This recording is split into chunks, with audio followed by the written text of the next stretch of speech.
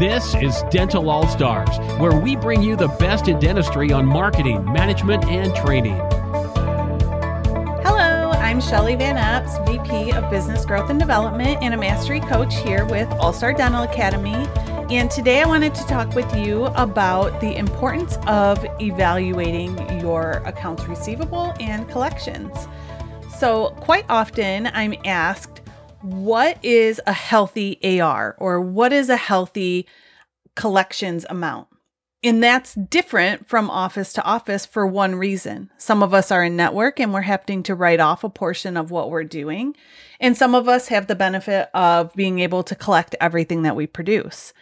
And so when I'm stepping back and evaluating a practice and the health of their accounts receivable, we're looking for a combination of their collections and their adjustments to come out to no less than 98% of what they produced.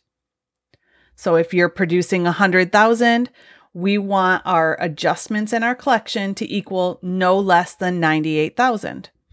So that seems fairly simple. But then you might wonder, well, what about outstanding insurance? What about, patient copays that we weren't expecting?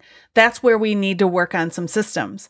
We need to make sure that there's not a significant lag in that collection. So you need to be on top of your outstanding insurance claims, any of those appeals, any of those narratives that they're asking for. That needs to be a weekly project that's ongoing without fault.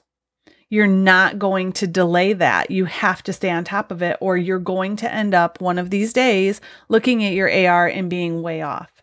So we're taking a temperature at any given time, looking at your trackers or your numbers and assessing that. We're going to be able to tell you, hey, we need to take a look at how we're doing our estimates and what we're asking our patients to pay at time of service. It looks like your collection rate is dropping. It's not the insurance. We've looked at that. It is, in fact, our ability to estimate the copays and or follow through on collections. So start with taking a look at that number. If you have questions about that, talk with your coach. Make sure that that's a communication that you're having ongoing. And essentially make sure that what you're doing, you're collecting.